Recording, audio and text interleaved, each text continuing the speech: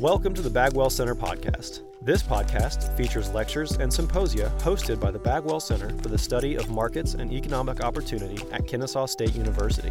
The Bagwell Center's mission is to provide a platform for an interdisciplinary study of the importance of markets and economic institutions in regard to resource allocation, entrepreneurial activity, economic prosperity, and improved human welfare. Through extracurricular outreach activities such as guest lectures, film screenings, workshops, fellowships, and reading groups, the Bagwell Center places an emphasis on educating students about the foundations of market institutions and examining the related impact of government policy in a mixed economy. For more information about the Bagwell Center and its programs, please visit coles.kennesaw.edu/econop.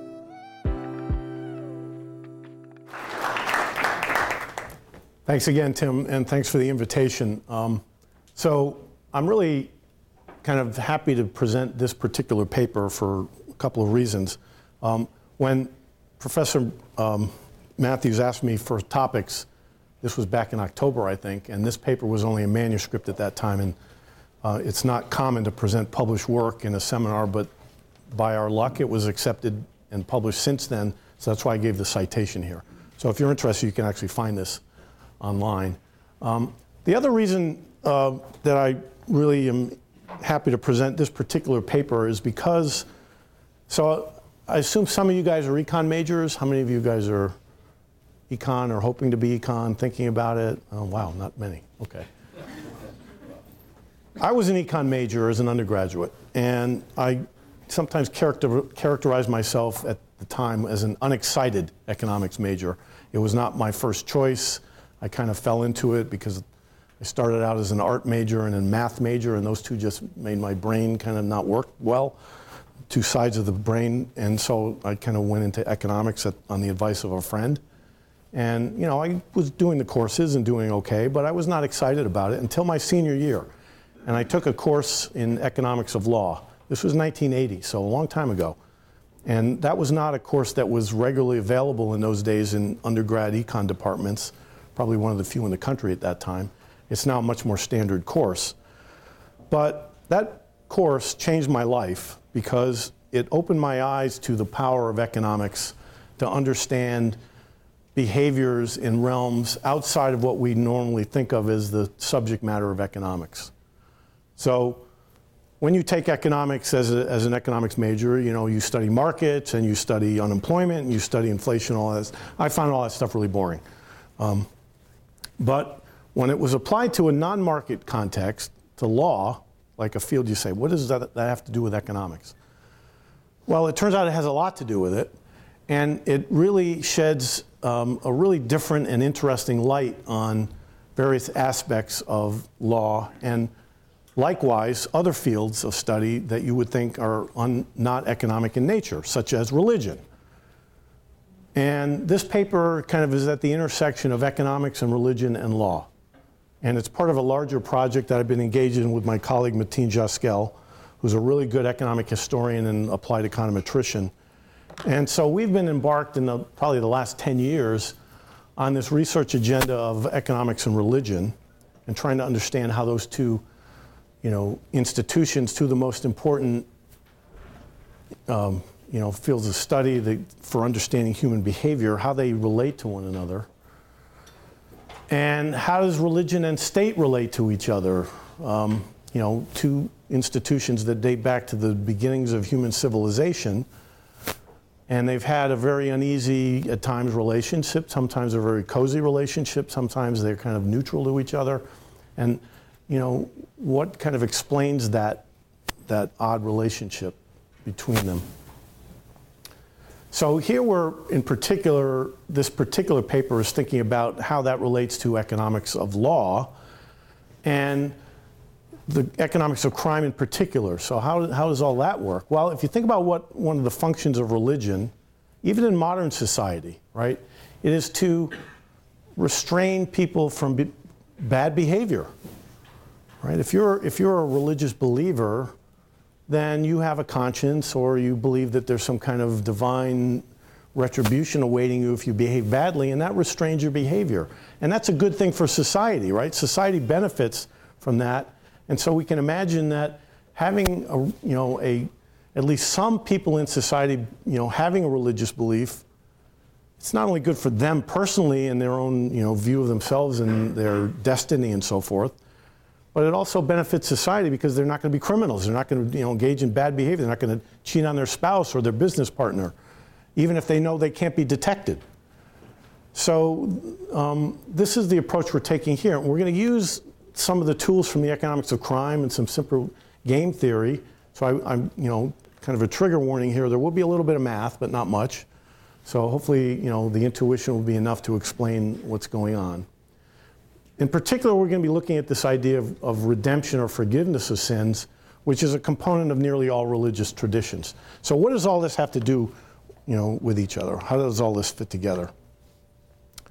So we begin by noting that most religious traditions believe in some kind of omniscient deity.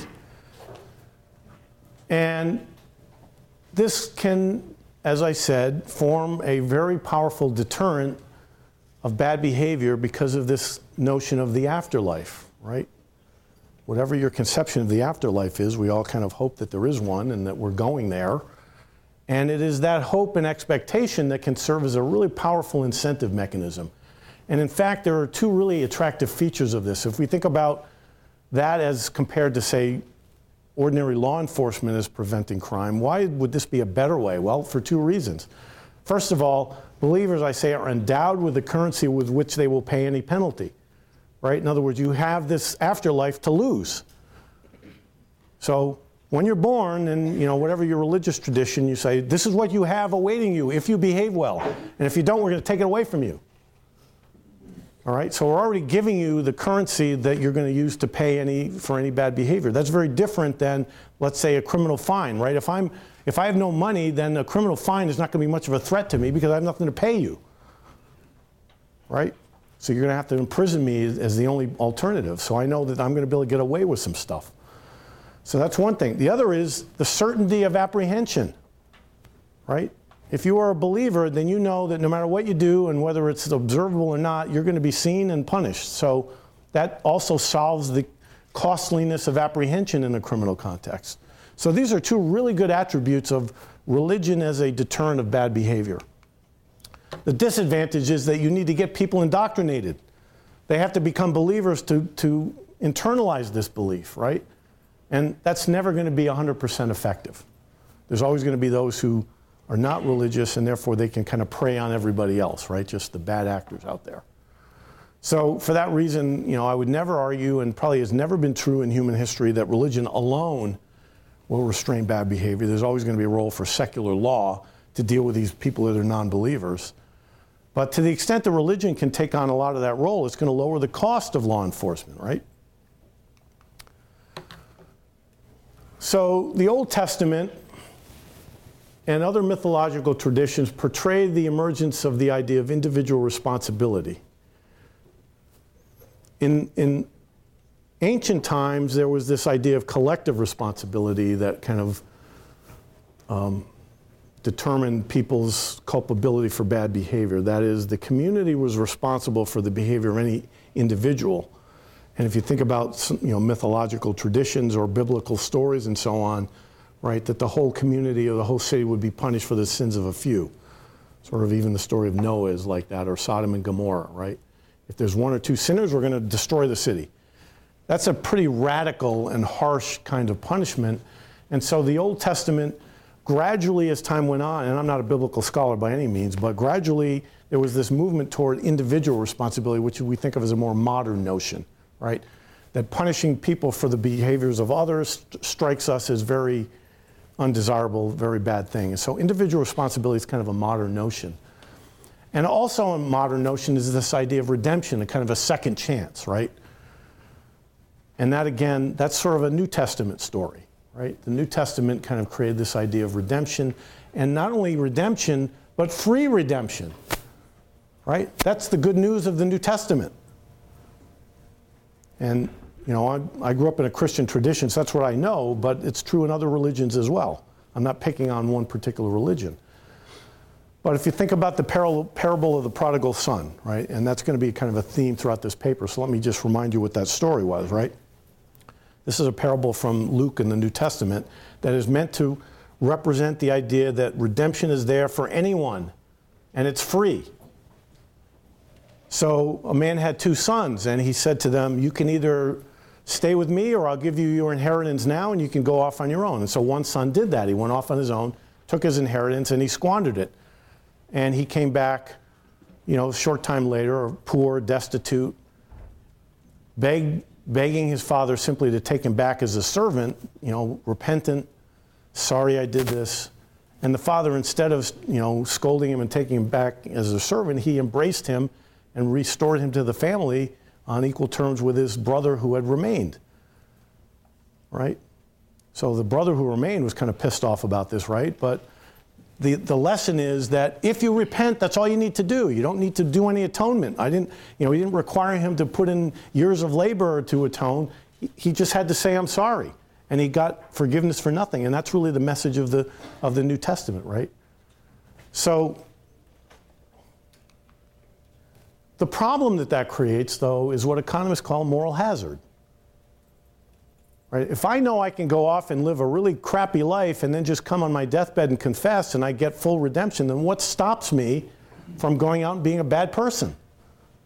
Right? What stops the prodigal son from going off and doing it in the first place when I know I can just come back? So there's really bad incentives with free redemption, right? It creates this moral hazard problem. And modern criminology confronts a similar trade-off, right? How do you balance the threat of harsh punishment as a deterrent up front? Like, I'm going to, I promise if you do something bad, I'm going to throw the book at you. I'm going to put you away forever. But then they do it and you forgive them. You say, we got to rehabilitate you. We got to give you a second chance, right? Can you see that there's an important trade-off there, right? That you want to threaten harsh punishment, and your parents maybe have done this with you, right? Threaten harsh punishments, but they know they won't carry it out. And so that gives you some leeway to do some bad things, right? So you should listen to your parents. And this kind of trade-off manifests itself in the economics of crime literature that began with the famous paper by Gary Becker, 1968. So just about 50 years ago, an economist named Gary Becker, who was a Nobel Prize winner, published this paper on the economics of crime and kind of laying out what is an optimal law enforcement mechanism. And he focused on optimal deterrence.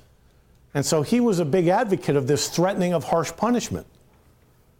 And that's the way to keep people from behaving badly. But if you look at the way that actual criminal justice is administered, it doesn't follow very closely to Becker's prescriptions because it maintains this idea of a second chance and proportional punishments and just punishments and so on. And these two things don't sit easily next to each other. And that same kind of trade-off is what we're going to kind of trace here in terms of thinking about different redemption regimes or different theories of redemption in Christian and other traditions. The other thing that I'll mention here is this idea of marginal deterrence. So George Stigler, who was another Nobel Prize winner, in his critique of Becker's story, mentioned this idea of marginal deterrence. The other problem with really harsh punishments is if they don't deter, then they create, again, a bad incentive with regard to carrying out future crimes. So think about the following situation. I'm a kidnapper. I kidnap somebody for ransom. I know that the punishment for kidnapping is death. Why would I not then go ahead and kill my victim rather than turn them loose? Because that might make it easier for me to be caught, right? So marginal deterrence requires that you not punish that first crime at its maximal amount, so that if the guy does turn around and commit the second act, you still have something you can do to them, right? So that's the idea of marginal deterrence. And marginal deterrence is really closely related, and it turns out, to this idea of redemption or rehabilitation. So giving a second chance is actually a way to stop people who have already committed a crime for whatever reason from going on a crime spree, right? We're trying to get them to change their ways. And marginal deterrence has very much that same kind of notion to it. So free redemption removes the cost of initial crimes and allows you to shift it backward in time, but it has this marginal deterrent thing. So the trade-off is, How do you punish, initial crimes versus later crimes? It's really a difficult kind of balance to strike, as opposed to, trying to, are we going to try and, just scare you so much that you won't commit the initial crime, or are we going to leave something available so that we can stop you from becoming a career criminal? It's a really difficult problem. So the trick is we're going to demonstrate here, and I'm spending a lot of time trying to give intuition here, so when we get to the theory, if you don't quite follow the details, hopefully you'll get the point of it. So the trick we're going to show is that you need to devise a scheme that punishes initial crimes to some extent. That's the initial stick that I'm threatening. But you want to hold out the carrot of redemption to prevent future crimes, to give the possibility of marginal deterrence. And that's where this idea of penance comes in. Right? So penance is the price of redemption. Remember, the New Testament said the price of redemption should be 0. But earlier traditions, in the Jewish tradition, for example, they still have the idea of penance, right? If you commit a crime, we won't forgive you unless you do some kind of penance, if you do good works or you compensate your victim. That's the price of redemption. It's not 0. And we're going to argue that that's, in fact, a very good structure to create because it balances this moral hazard versus marginal deterrence trade-off. And then at the end of the paper, which I probably won't get to, we talk about what are the implications of this theory for the history of the Catholic Church and Christianity and the emergence of Protestantism and the Protestant Reformation and so forth. And there's some really interesting theological history there that probably we won't get to. But if you're interested, again, you can track down the paper and read about it. But I want to just try. So my main message here is going to try and show you how I can use a really simple game theory model to address this question. And I'm going to just quickly go through this religious stuff. We did, have to put in some background about different notions of redemption in religious traditions. So I just give you a quote here. Christianity, Islam, and Buddhism all appear to encourage forgiveness irrespective of whether the offender expresses contrition. In other words, free redemption. All of those traditions seem to have it. Judaism, on the other hand, maintains clearly defined rules for when a victim should forgive. A victim is obligated to forgive only after the offender has expressed contrition, in other words, gone through penance of some kind. So this is from some religious scholars. All right, now I'm going to skip this stuff. All right, let's just go to the theory, because I want to make sure I get through some of this. So how do economists address a question like this?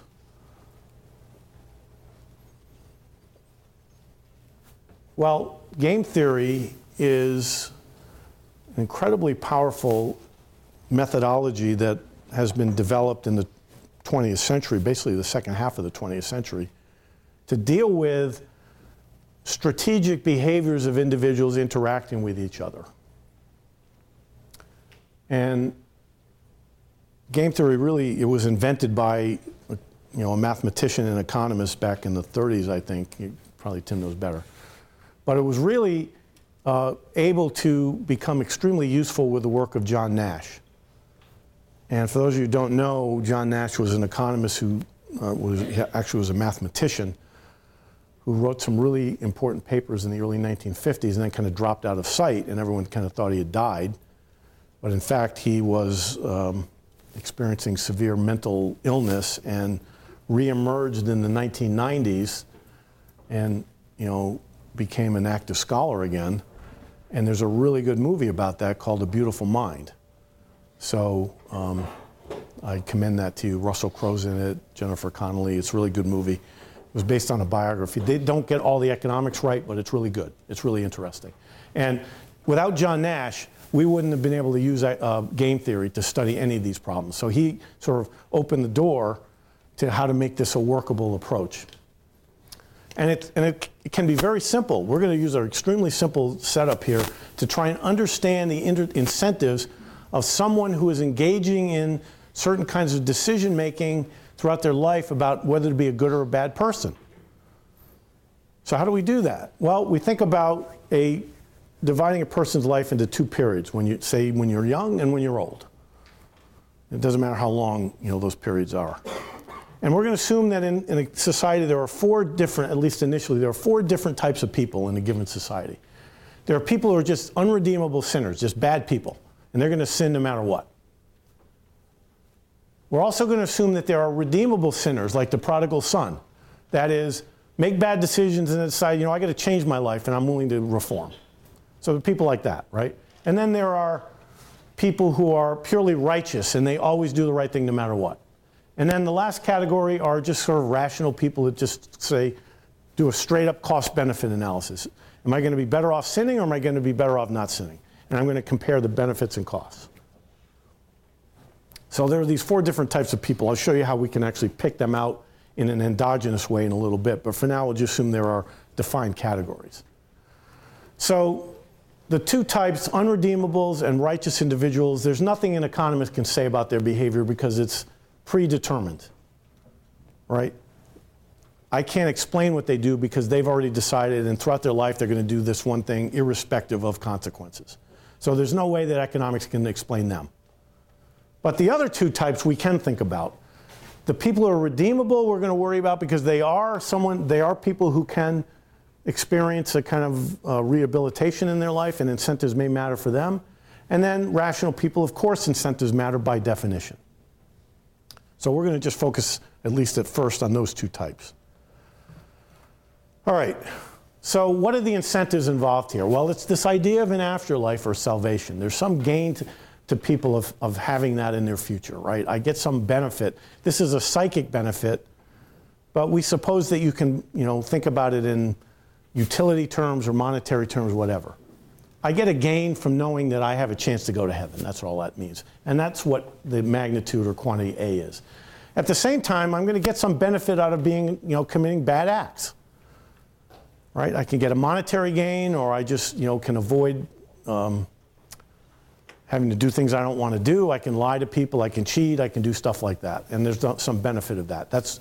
So the gain from that is G. All right? And we're going to assume that the value of the afterlife is sufficient to discourage you from committing sins throughout your life. So if I commit sins in my young life, I get G. If I commit sins in my old life, I get G again. So the most I'm going to get is 2G. So if I'm a bad person throughout my life, I get 2G. If I'm a good person throughout my life, I get A. And so if A is big enough, then I am deterred from committing sins by the hope of retaining salvation, right? Isn't that kind of what religion is about? And this is just trying to formalize it a little bit, put it into, symbols. But that's really what it is, right? Those of you who go to church, you're told every week, be a good person, and you have, an afterlife. That's all this is. And A has got to be big enough, right, to deter you from all the goodies you can get by being a bad person, right? So religion can adopt different ways of structuring the A. That's what I mean by religious regimes here. It can be unforgiving, and I'll tell you what they all mean in a second. They can be unforgiving, it can involve free redemption, or it can involve redemption with penance. These are three different kinds of ways that we can think about religion structuring itself. So what do they mean? Well, first, the unforgiving. Unforgiving religion is a very harsh one, maybe like the Puritans or something, right? They said, you commit one sin, you're cooked, right? You're going to hell, and there's no way to redeem yourself. So you better be good throughout your life, all right? That's really harsh, but it's very powerful too, right? So faced with that, what would be the decision-making of one of these rational individuals? So I'm sitting here as a young person. I've just been indoctrinated into this. I'm going to do a mental calculation of costs and benefits. So what would that look like? So here's a very simple way to think about that. This is called a game tree. And it explains my choices, right? Game tree is just, I have choices. So the beginning, that's my choice as a young person. And then these are my choices as an older person. And so as a young person, I can either sin or not. And once I sin, now I become an old person and I have the same choice again. If I don't sin, I have the same choice again. So this is basically all the possibilities that I face throughout my life. And at the bottom of it, it shows the payoffs that I get from any of these combinations of choices. So if I sin in both periods of my life, I'm going to get 2G, but then I'm going to hell, so I don't get the afterlife. The afterlife is taken back from me. If I sin in the first period and then I don't sin in the second, I'm also, under this really harsh regime. As soon as I commit that first sin, I lose A completely. So I might as well just, so we'll see that I would never follow that route. Because why? There's no gain from doing it. I forgo the other G. Whereas if I choose no sin on my first period and then no sin again, I go to heaven. If I no sin, now I'm, lost heaven. I just get the G from the one time. So what is the rational thing for people to do? What is the rational path that they're going to follow through this game tree? Well, the way that you would examine this is by starting with your second period and looking at each of these what are called sub-games or sub-decisions. And if I'm sitting here, however I got here, if I'm here, what would I do? Well, obviously 2G is bigger than G, so I would never do no sin if I committed the first sin, right? If I cheated on my, one of my course exams as a young person, I'm going to cheat on my wife as an old person, because why? Why not? I'm already going to hell. So I might as well live it up, right? So if I do sin, it's always going to be sin. That would be one possibility. I'll never end up there, right? How about over here? If I do that, now what's my choice? Well, I'm going to compare G and A. So if I refrain from sin, should I continue to refrain, or should I commit the sin in the second period? And remember, I assumed A is bigger than 2G, so that means A is clearly bigger than G. So I would always follow that. So my two options are going to end up being A and 2G. So I'm either going to be sinful in my whole life, or I'm never going to sin. Those are my only two choices if I think about this rationally, right? And which am I going to pick? Well, I assume that A is bigger than 2G, so I'm going to go sin, no sin, no sin. So just go to the bottom line here. I already explained all that. So since A is bigger than 2G, we say the equilibrium, that's just fancy notation. It means subgame perfect Nash equilibrium. But it basically just means I solved the game the way I just did it. And the outcome is no sin, no sin. So in this really harsh punishment regime, unforgiving, it works for the rational person. Does that make sense? You all see why that is? So if the punishment is threatened and it's harsh enough, it's going to be a good deterrent. So that sounds really good. But what's the problem with it? Well, what about this other character that I talked about, which I called a redeemable person? A redeemable person is someone who maybe made a mistake in their young life and now is ready to reform. And I would really like to give them the chance to do that, so that they don't say, well, I've shot it and I might as well just be a sinner the rest of my life. I want to give them an opportunity to reform. So we would like to deter that first timer from committing further sin. But that won't happen here, because that person will be sitting here, so they sin by accident, let's say, or whatever, and now they're sitting here and they say, I'd really like to reform, but there's no gain from it. So I might as well just continue to sin, right? So that's the marginal deterrence thing, right? There is no marginal deterrence here. And so the unforgiving regime is really good for those people who are starting out as rational calculators, but it's really bad for those who end up here. And so we don't have marginal deterrence. And again, you might say that's exactly what it was like in Puritan New England, right? The Puritans were sort of like, once you did it, you're done, right? So there was no reason not to just continue sinning. So maybe there's something better than that. So let's check this free redemption as the alternative, kind of the other side of the coin. Let's go to the New Testament story and say, wow, we really care about redemption. So we're going to actually make it really easy for that second person to reform. So in this case, we're going to argue that under this regime, the afterlife can be recaptured for initial sinners as long as you just don't sin in the second period. So this is the prodigal son story, right? Just come back and everything's forgiven and you don't have to do anything else. And in that case, It's the same game tree, except this is the only difference. See what happened? I added the A there. So sin, now you're redeemed, you can recover the A. And so now you get marginal deterrence, because A plus G is bigger than 2G under my assumption, right? That's the same thing as saying A bigger than G, and I already know that's true. Right? So that's really good, but what's the problem with this? So the redeemable person, that's really good. So if sin in period 1, no sin in 2, that's really good for that person. But what about the rational guy who started doing the calculation in day 1? That person now says, I might as well be a sinner too in the first period, because it's free for me to recover it, so I can now get that extra G. I can sin in my early life, and then I can pretend to be repentant. So the sub-game perfect Nash equilibrium of the overall game now is sin, no sin for everybody.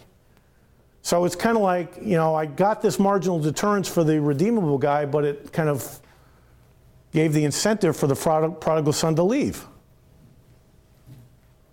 So these two regimes, the unforgiving and free redemption, kind of, which is more important? Giving initial deterrence to the rational person or having marginal deterrence? I can't get both. Right? Or can I? Well, that's going to be my third proposed regime. So 1205, is that the, okay. All right, we're doing all right. So redemption with penance is the third one that I'm going to talk about. So can we improve upon the preceding regimes by introducing some kind of penance for early sins? In other words, not have no redemption, but at least attach a positive price to it. So let P be that price that has to be incurred. So in other words, if you're a first period sinner, you can't just say, I'm sorry, and that's good enough. You have to say you're sorry, and you have to spend P. What is P? Well, it can be literal penance, like, here's a bunch of prayers you got to say every day, or good works, you got to go volunteer your time at the church or with the poor or something, and or you have to compensate your victim. So these are all various forms that it can take. And the key here is that it's costly to the sinner. It doesn't really matter if P is received by somebody, it's costly to the sinner. All right, so let's see how this works. So now, this is the sub-game, the left-hand branch of someone who committed sin in 1, and now he's sitting there. So this is a first period sinner.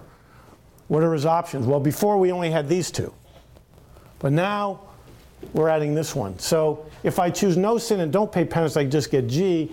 If I choose no sin and then pay the penance, I can recover the A. So in order to recover the A, I got to pay P. Right? And I haven't yet said what P is or the magnitude, but that's what we got to figure out. So if we think about, again, these two types, you got the period 1 sinner who wants to reform, and then you got the rational person. So the period 1 sinner will refrain from sin in period 2, that is marginal deterrence, if that penance outcome, remember, A plus G minus P, is bigger than not sinning in the first place, or sinning again. Right? So we'll go back to the picture.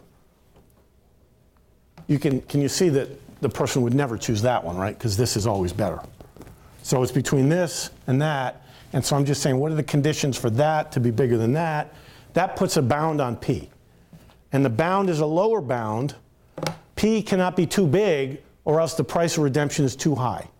So I need to make redemption cheap enough for this redeemable person to buy it. And that's the condition for it. All right?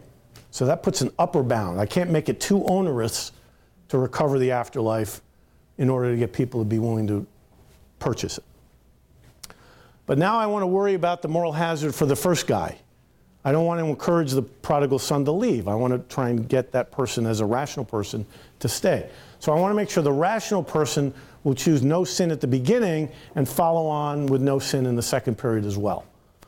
And the condition for that turns out to be this. So that puts a lower bound. So I guess I said lower bound. This puts an upper bound on P. This puts a lower bound on P. So think of it this way, right? If I make redemption too cheap, then everyone's going to go for it. So I want to make it so the first period guy says, wow, if I want to get redeemed, it's going to cost me P, and I don't want to have to pay that if it's too high. So I got to make P big enough so it discourages the prodigal son from leaving in the first place. But I want to make it cheap enough for the prodigal son who does leave to come back. So can you see the game I'm trying to play here? I'm trying to balance these two incentives. And so I have a lower bound on, an upper bound on P and a lower bound on P. Does it work? Is there a P that will satisfy these two? Well, they're compatible if this condition is satisfied. And again, don't worry if you're not following it, but that is satisfied by my assumption. So this will work. And the reason it works is because what I'm doing here is saying, I'm assuming that A is big enough to deter sins throughout your life, but I got to partition it up so that taking away some of A is a punishment, and I can't take it all away now, and I can't take it all the way later. I got to take away some now and some later to keep the incentives right for both the person not to become a sinner in the first place, but also to have redemption as a possibility for some who accidentally sinned. And the right calibration of P is going to exactly partition this A in such a way that this will work. And so of the three regimes we talked about, this redemption with penance seems to be the best one in terms of incentives. And as I said, the Catholic Church actually arrived at that point in the early years of the first century, early years of the first millennium. So just to summarize here what we're saying, redemption with penance achieves both initial deterrence of sin among rational individuals, that is, people who are fully calculating throughout their lives, and marginal deterrence of these, what I'm calling redeemable types. And the key is the appropriate apportionment of A over the person's lifetime. So this implies that redemption cannot be free, but nor can the price be too high. So it's got to be some kind of finitely positive number. So let's generalize this a little bit, because I think that's a good story. I hope you find it compelling. But I had to make some assumptions about people's types, and now I want to relax that a little bit. So the preceding analysis assumes that A is large enough to achieve this outcome, but generally A is something that is endogenous, right? Or it varies across people. Like, how strongly do people believe in the afterlife?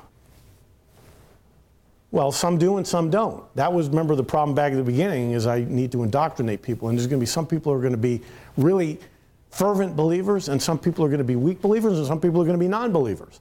And I can think about that as being a continuum of A. If I'm a non-believer, A is 0. If I'm a firm believer, it's really big. And some people are going to be kind of in between those two. Like, I'm a kind of believer, right? So we can generalize this model, and here, a little bit of a math alert coming, but again, I'm going to try and explain intuitively what the point is. We're going to assume that A varies across the population from the really high believers who meet my initial definition to non-believers. And if you think about it, my kind of reflexive sinners are the non-believers, and my redeemable sinners are going to be the ones with the A kind of in the middle. So the various types that I described earlier kind of fit along this continuum. And so now I want to say, which of these three regimes I just described is going to be welfare maximizing? And when I say welfare maximizing, I mean maximizes, or, well, in this context, minimizes the amount of harm that bad behavior, imposes on society. Because these bad acts that we're talking about are really things that are harmful. Otherwise, we wouldn't think of them as sins, right? Again, it could be stealing, it could be cheating, it could be lying, it could be any of these things. Right? They hurt somebody. And it doesn't have to be monetary harm. So that's what the H is. The H is, and I'm assuming that these are all net harm actions. Because sometimes sin does create benefits as well. But on net, they're harmful. So how will different believers behave? All right, so the first group is the people that I originally assumed were kind of reflexive sinners. So they're the really low A's, and they're not deterrable no matter what. So if your A is really low, you haven't been sufficiently indoctrinated, there's nothing that religion is going to do to stop you. So we don't really have much we can do with them. What we're interested in, however, are these kind of middle believers and then the strong believers. The middle believers, A's, fall between these two bounds, and the strong believers above that. And what's interesting here is that what we would ideally like to do is individualize the religious regime to the person's type. In other words, if you're a really strong believer, we would like to use this really harsh, unforgiving regime because you are amenable to that, right? So if you're a strong believer, we would really like to make, this threat really strong and say, any sin and you're done for, and say, okay, I'm convinced. Whereas for these middle believers, we would like to be more lenient with them and say, well, if you commit a sin, we'll give you a chance at redemption. And in economics, we would call that price discrimination, right? We would say, so again, there's a lot of jargon on here and so on. Just think of it this way. It's not possible to implement a targeted religious regime in the way I just described it. Because I can't look out in the audience and say, okay, you guys are the high A guys and you guys are the middle A guys.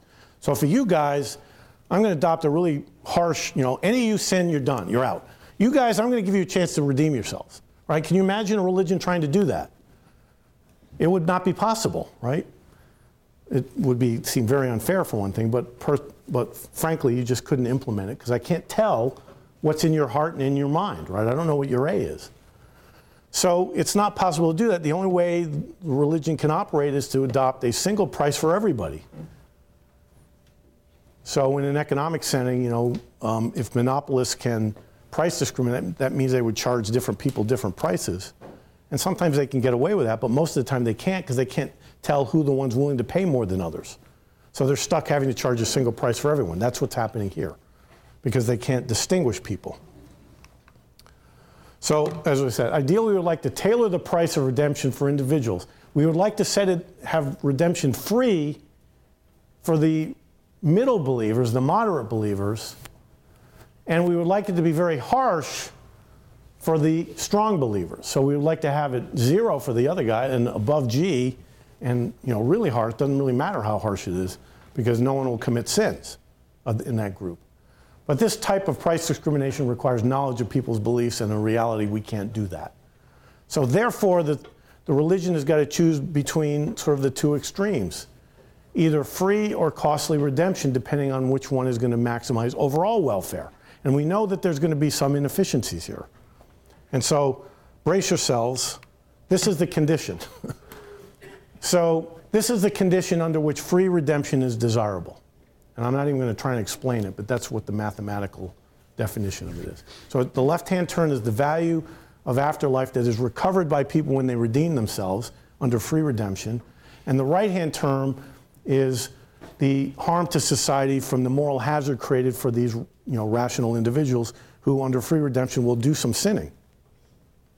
So it's sort of like, believe it or not, I think this condition epitomizes the prodigal son story, right? This is the benefit of allowing the prodigal son back. This is the cost that it will create in terms of incentives for other people by making it too easy to redeem yourself. And as long as that condition is satisfied, it'll be a good thing to do. So when might this be satisfied? Well, I can't observe A or G or H or any of these things, but I can look at this kind of distribution function. I could say, this is going to be satisfied, this will be bigger if the weight of the distribution is heavily in this low range or this moderate range. And it's going to be better here if the weight is in the high end. So if I have a population of moderate believers, this condition is strongly, almost done, 5 minutes. So, and I'll stop with I just want to get some reaction to this. So just to relate this a little bit, we talk a lot more in the paper about it, relate this to the early history of the Catholic Church. When the Catholic Church, or the Christian Church really, first came into existence in the decades and centuries after, the birth of Christ, of course, so the early decades of, what we call CE now, the Common Era.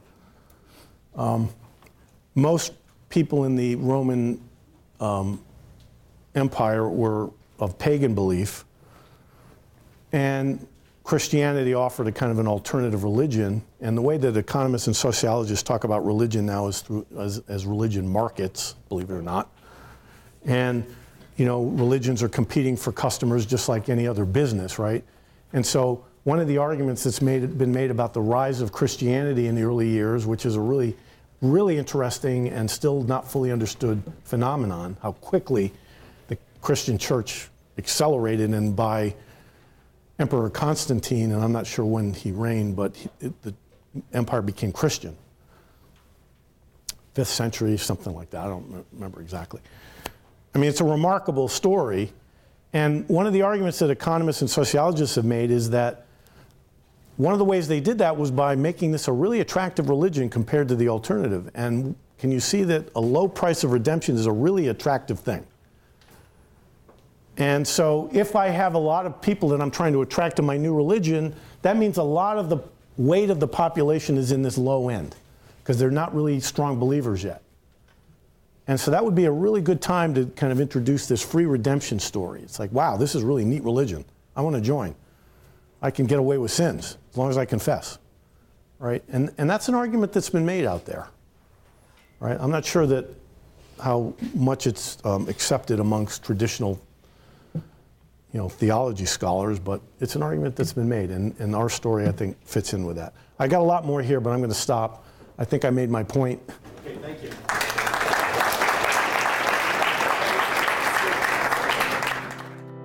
Thank you for listening to the Bagwell Center podcast. For more content like this, please be sure to subscribe. And for more information about the Bagwell Center and its programs, please visit us online at coles.kennesaw.edu/econop.